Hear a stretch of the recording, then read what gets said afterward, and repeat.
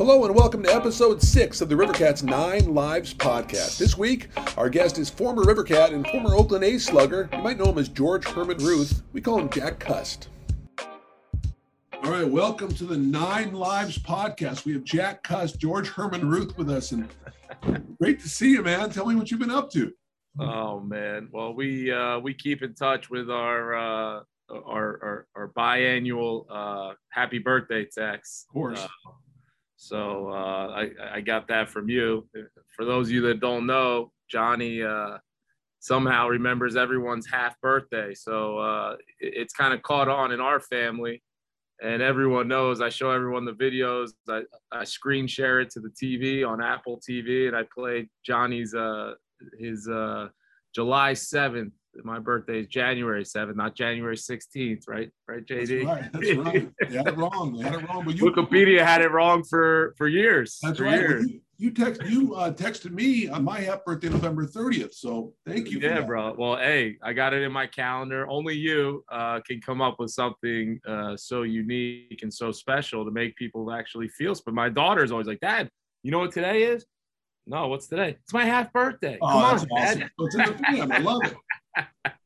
So we keep in touch, but usually we're just joking around. Can I curse on here too, or no? I'll keep it. I don't think so. I think it's a non-cursing. All right, let's go PG. All right, I just need to know for myself, right? Just to F-bombs come out every once in a while. But so what am I doing? We're I came back, got in the family business. We have a baseball academy that I had since I've known you.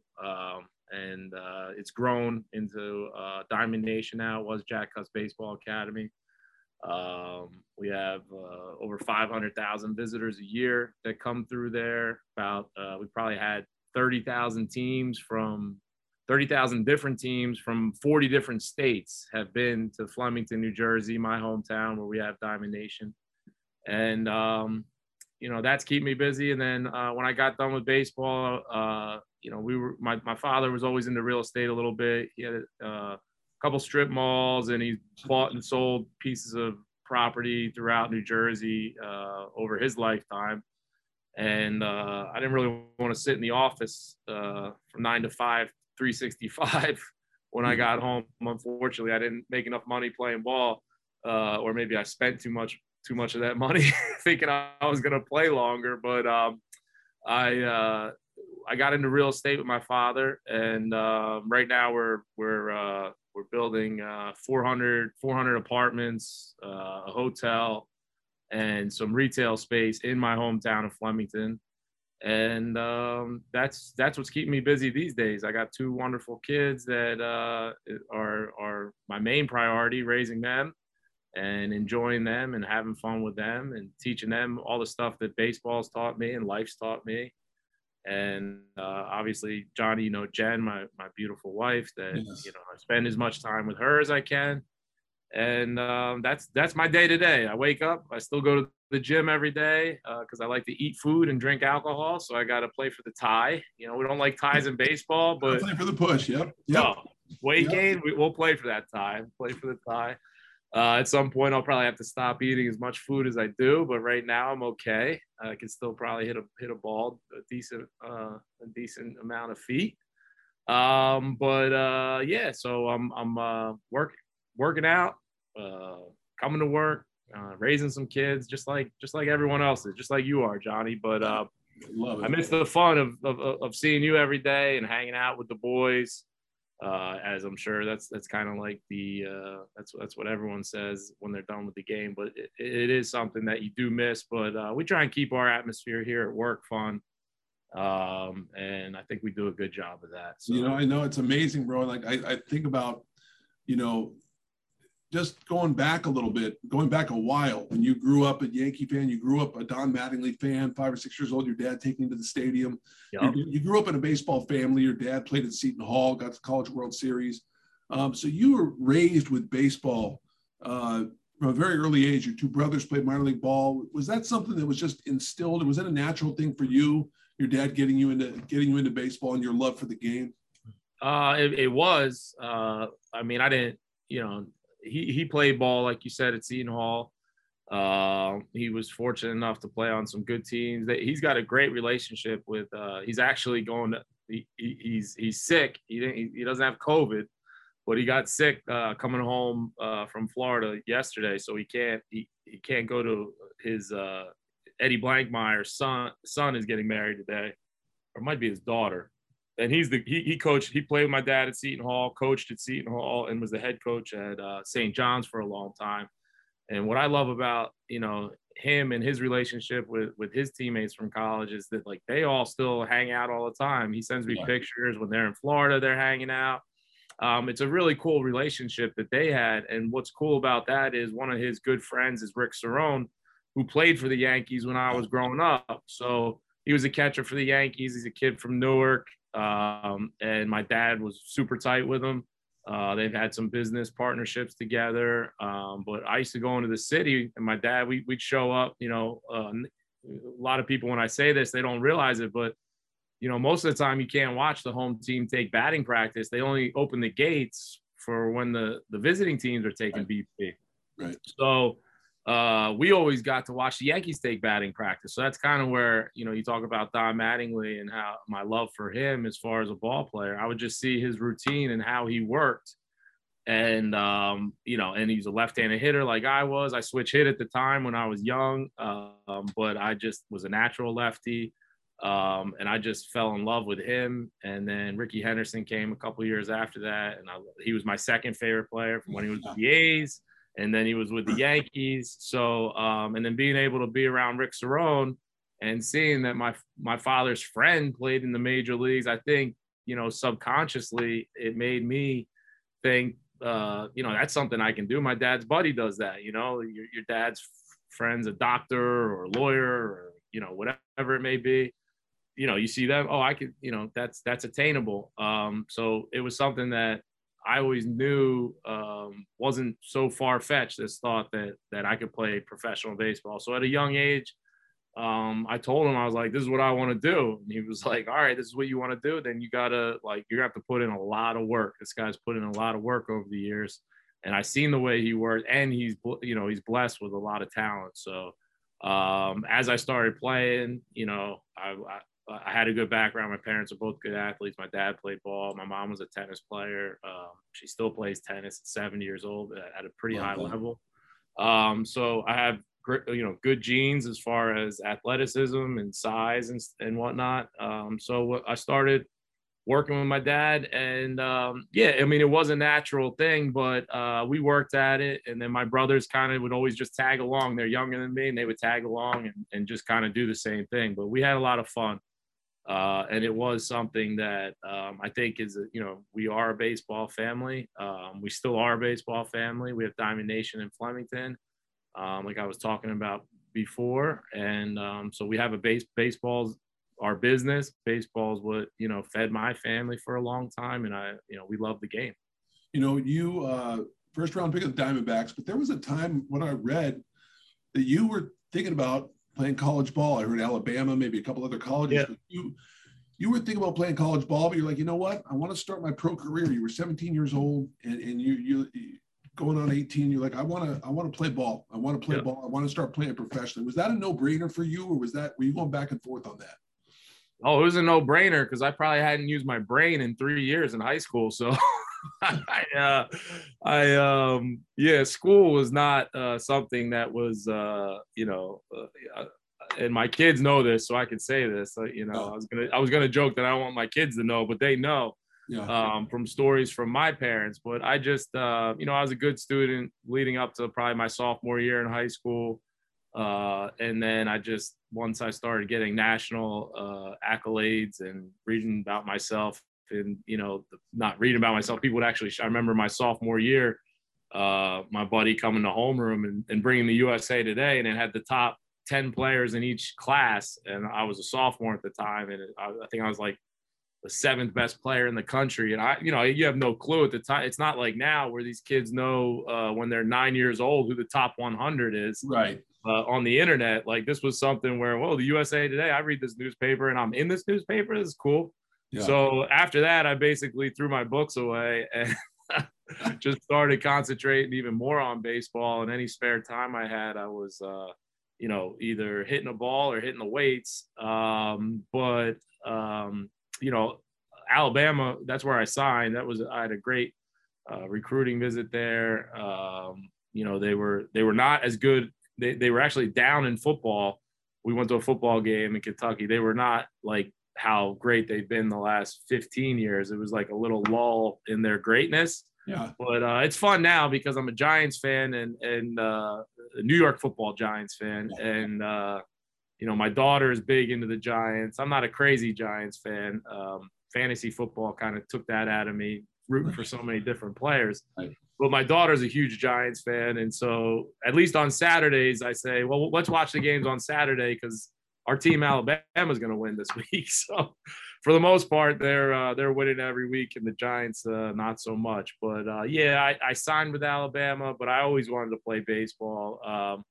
To me, it's what I know best. Working hard. I mean, working hard, going to hit balls for 2, 3, 4 hours, lifting weights for 2 or 3 hours, running sprints, being at the field. That was what my life was about. If I could still do it today, I would.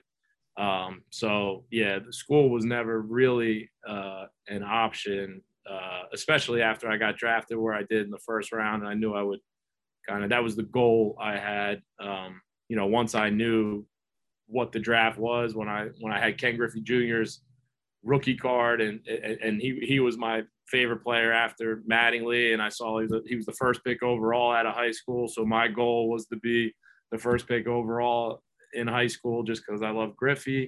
Yeah. But unfortunately, I could only do about one of his 5 tools, so I didn't go as high as him. But it was still a nice accomplishment getting drafted in the first round, especially out of New Jersey, a cold weather state. Back when there wasn't many Jersey kids getting drafted in the first round. Yeah, first round pick, and then you. I saw you play before we even met. So I saw you play in 2001, and we talked about this.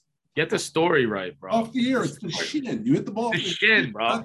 I bought 70 books, and it says the top of the foot or whatever the hell it says. I know. Come on, the knee. I mean, I don't. I got it wrong in my haiku book, bro. Like, bro, you couldn't find something that almost rhymed with shin. I mean, come on. So hit my shin and hit a ding. You hit the shin. You hit the ball off your shin. A game again against Bob Guerin, manager in the Sacramento. 2001, you're with Tucson. You hit the ball off your shin. Hobble around 4 minutes. 4 minutes is right. It hurt. I wasn't hot dogging it. Oh, it looked like it stung. So you're around. Also, I just a little background here. Yeah. I broke my shin playing soccer when I was 12 years old, and my tibia and fibia, both bones, the big one and the small one in there, snapped it right in half. So some background for you. Every time I would foul one off the shin about once a year. An inside slider or low heater down and in and it would just blow up so bad that the terrible minor league pants that had no stretch in them, they would be so tight around my cankle, like my and I have skinny ankles. I got nice lower legs, and they would just blow up. It would blow up. It would look like the worst cankle you've ever seen in your life. So that's kind of what happened. So as soon as it hit, it blows up and it just starts throbbing. So it was a solid. I forget who the pitcher. I think it might have been Luis Vizcaíno. I think, bro. Really? He played for them, right? Yeah, 2001. Maybe not Luis. I think it might have been though. I don't know. I'll look back in the 01 book and I'll find out. But anyway, 4 minutes hobbling around. Then you hit the home run, and that's the first and only time the Rivercat fans have given a standing ovation to a visiting player. Oh, I love it. Yeah, it was classic, man. I'll never forget it, man. 2000. I played the Rivercats 2 more years with the A's, and I think I just got booed there after that. When I was a home player, I'm just kidding. The Rivercat fans are great and very loyal. I'm totally joking. But what a fun place to play, and I appreciate you telling the story. It was a great moment in Jack Cust history. I will say that. A better moment than that though was you went to the Padres, get traded over. Billy Beane, you're a perfect Billy Bean type player, right? Get on base. You know, great idea, the zone. And all of a sudden you had that run where came back from Justin Leone's Portland Beavers, and you go back to Sacramento, you go back to the A's, go to the big leagues, and you hit the 6 homers in 7 games where you're on fire in mid-May of 07. On fire. What was that run like, man? I know you'll never forget that, but you're absolutely locked in, right? Locked in, bro. It was a lot of fun. I was locked in I think we played you guys that early that year too. I was locked in early in the year. That might have been the 06 season I'm thinking of. But yeah, that 07 season, I started off really, really bad. I went back to AAA after. I'm just giving you a little background again. I know you like this stuff. We haven't talked about it all the time, but so 07 or 06, I had a great year in the PCL, hit 330. I think I had 160 walks or something like that. And so I thought, you know, the on base percentage, OPS was like the thing then. Like everybody was talking about OPS. So my OPS, I don't know what it was. It's got to be high. And I just thought, you know, I had such a good year. I played left field every game, so I was out in the outfield. I was doing, you know, well for me out there. And you know, I just thought there's no way I'm going to go back to the minor leagues. I got called up in September. Not no way, but there's got to be a chance that if they don't keep me on the 40-man roster or on the 25-man roster, at the time it was 25-man. I think it's been expanded since. Yeah. That they got to give, you know, someone's going to pick me up, you know, anyone. So Bud Black called me in the office, Buddy Black, in 07 spring training. With about 2 weeks left in spring training, he sits me down. He says, Jack, you know, we're going to let you go. And I'm like, in my mind, real quick, because he said it quick.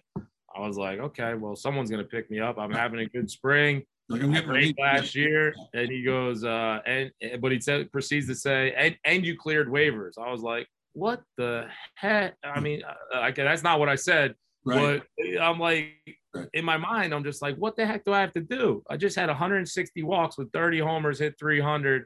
Best year I ever had, so locked in. Anyway, long story longer, I go down to AAA. I'm down there and I am just struggling. I am struggling the first like 20 at-bats. And then I end up turning it around.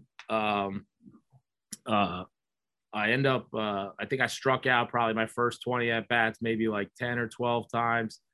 I turned it around and I hit about probably 10 home runs in maybe 50 at-bats in AAA. And then that's when the A's came and called on me. I was in Portland. And, of course, the first game, they're like, you got to fly down to Tampa. And I'm like, oh, man, just being a baseball player and totally mind tricking yourself all the time. I'm like, oh man, I'm raking up here. Now I got to fly all the way over there. I'm getting no sleep. I was like, I'm going to get in the game. I was like, I hope I don't even play because I don't want my rhythm and timing to be messed up because I know in my head I haven't slept. I'm going to be like cheating or trying to do something extra. So luckily I sat that first game. They gave me a day off because they were short on bodies. And I ended up playing the next day. It was a getaway day, and what's his name was pitching? Yeah, who was pitching? I mean, I know who was pitching. I see his face, but I can't remember his name. But I think I got to like my last at bat that day. I was like, you know, I walked a couple times. I struck out once, so typical Jack Cust day. And then my last at bat, I hit a nice bomb to left center field, kind of my bread and butter. Probably about a 430, 440 foot bomb with the old baseballs, not the new baseballs that would probably would have gone like 480. Don't get you started on that. Don't get you started. Yeah, bro. I mean, clean it up anyway. So hit that homer, and that kind of took the weight off my back. And I was able to. Then the next game, I think we went to. Kansas City. I didn't hit a homer in that game, but then I hit a homer the next day, and then 2 in a day game after that, and then hit one off CC in Oakland when he was with the Indians. So yeah, you talk about locked in. It was, I would get like that, Johnny. I would get hot and then I would get cold.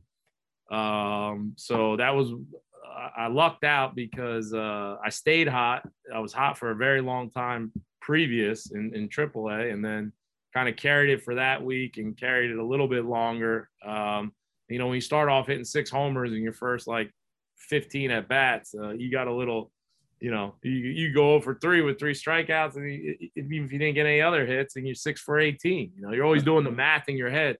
In your head, you always wanted to be a 300 hitter, even though you're a career 240 hitter in the big league. So you're always doing that 300 math in your head, and for some reason, it never equaled 300 for me at that level. But we had a lot of fun doing it. It was a great time. Well, Custy, tell me more about. Just tell me what they say. People miss the camaraderie in the clubhouse. You were a jokester. You had fun. You were well liked in that clubhouse. What? Tell us how much you missed that. What that was all about for you. Well, I mean, there's not too many places that you have so much downtime. At work, right? You have with a bunch of guys in one room, right? Especially in the minor leagues where you don't have all this space to kind of go and do your own thing. Yeah. You're always constantly, you want to go hit in the cage, you hit in the cage with someone, even the coaches, Tony D that was there, Tony D Francesco when I was there, and Mac, just good dudes. I really like to bust Tony's chops because, he just cared about winning so much. And I remember the years prior, guys would be like, this guy, he is like, all he wants to do is win. He came up with the DJ Khaled song before DJ Khaled came out with all I want to do is win, win, win, no matter what. That was Tony D, man. He was, he did. He did. He was a Seton Hall guy too. And he got that from Mike Shepard, who was my dad's coach and also coached Tony. So, that's just ingrained in them. And it was, so when I got there, I would really give Tony extra stuff just to kind of like, not break him down, but loosen him up a little bit, because no matter what, our team was good enough that we were going to win. And I just kind of wanted to show him that we could do it in a fun way as well. Now, we didn't win the PCL championship that year, but, they didn't help by taking Boca Chica away from us in the playoffs. But, that fun in the clubhouse is something that is real.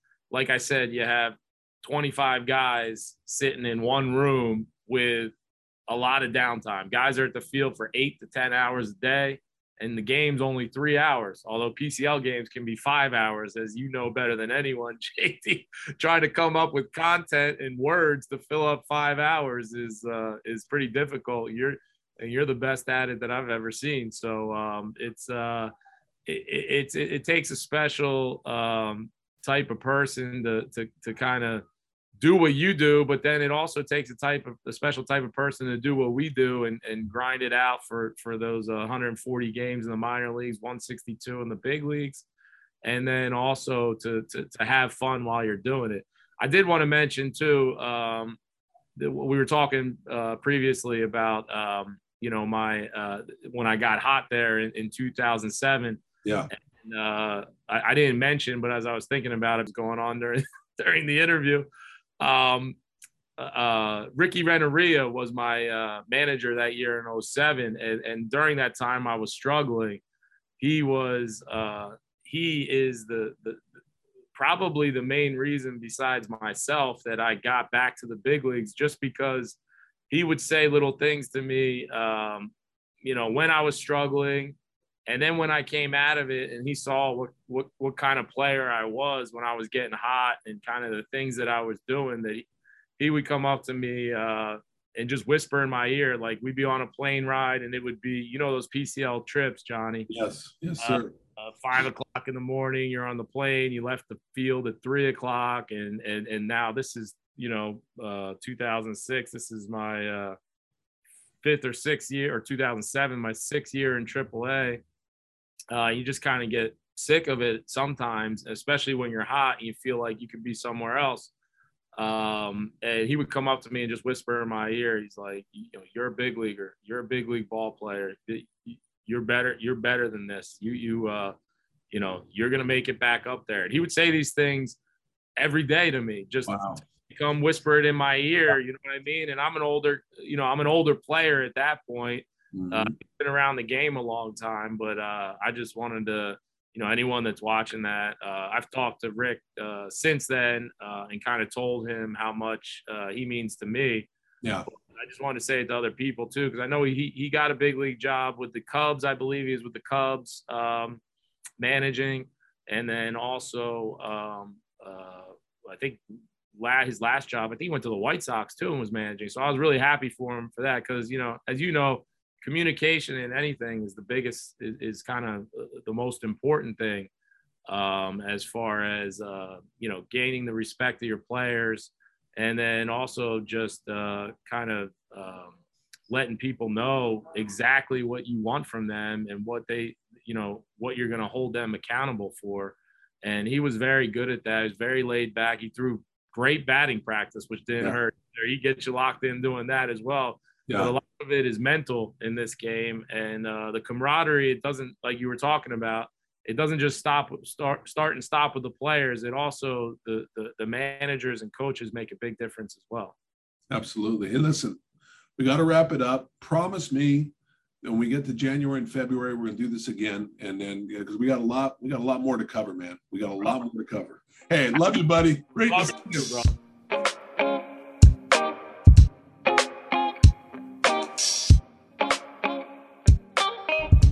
Thank you for listening to the Rivercats 9 Lives podcast, hosted by Johnny Dosco. Please like, subscribe, and share with all your baseball-loving friends. And make sure to follow us on Twitter, Instagram, TikTok, YouTube, and Facebook.